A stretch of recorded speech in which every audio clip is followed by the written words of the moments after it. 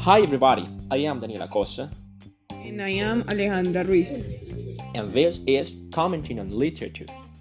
In this podcast, we are going to talk about Michael J. Sanderls' book, What Money Can't Buy, and we will particularly give our personal opinion on one of the topics covered in the book.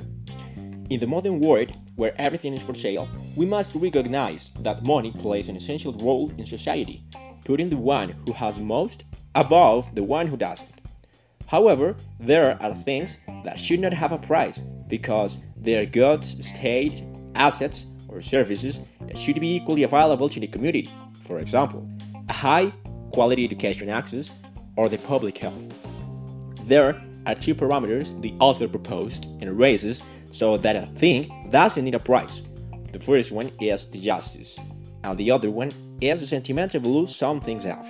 Therefore, it must be taken into account that some goods can be object of economic valuation and some other cannot.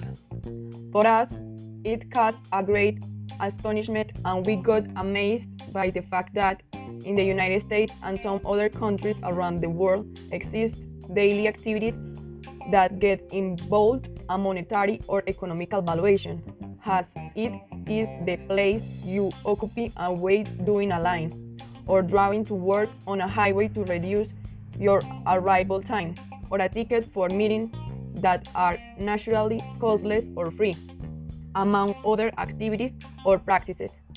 Sometimes, when people price things, those one lost their strict or sentimental value they had. For example, to pay for participate in a religious ceremony or the entry to enjoy a natural landscape.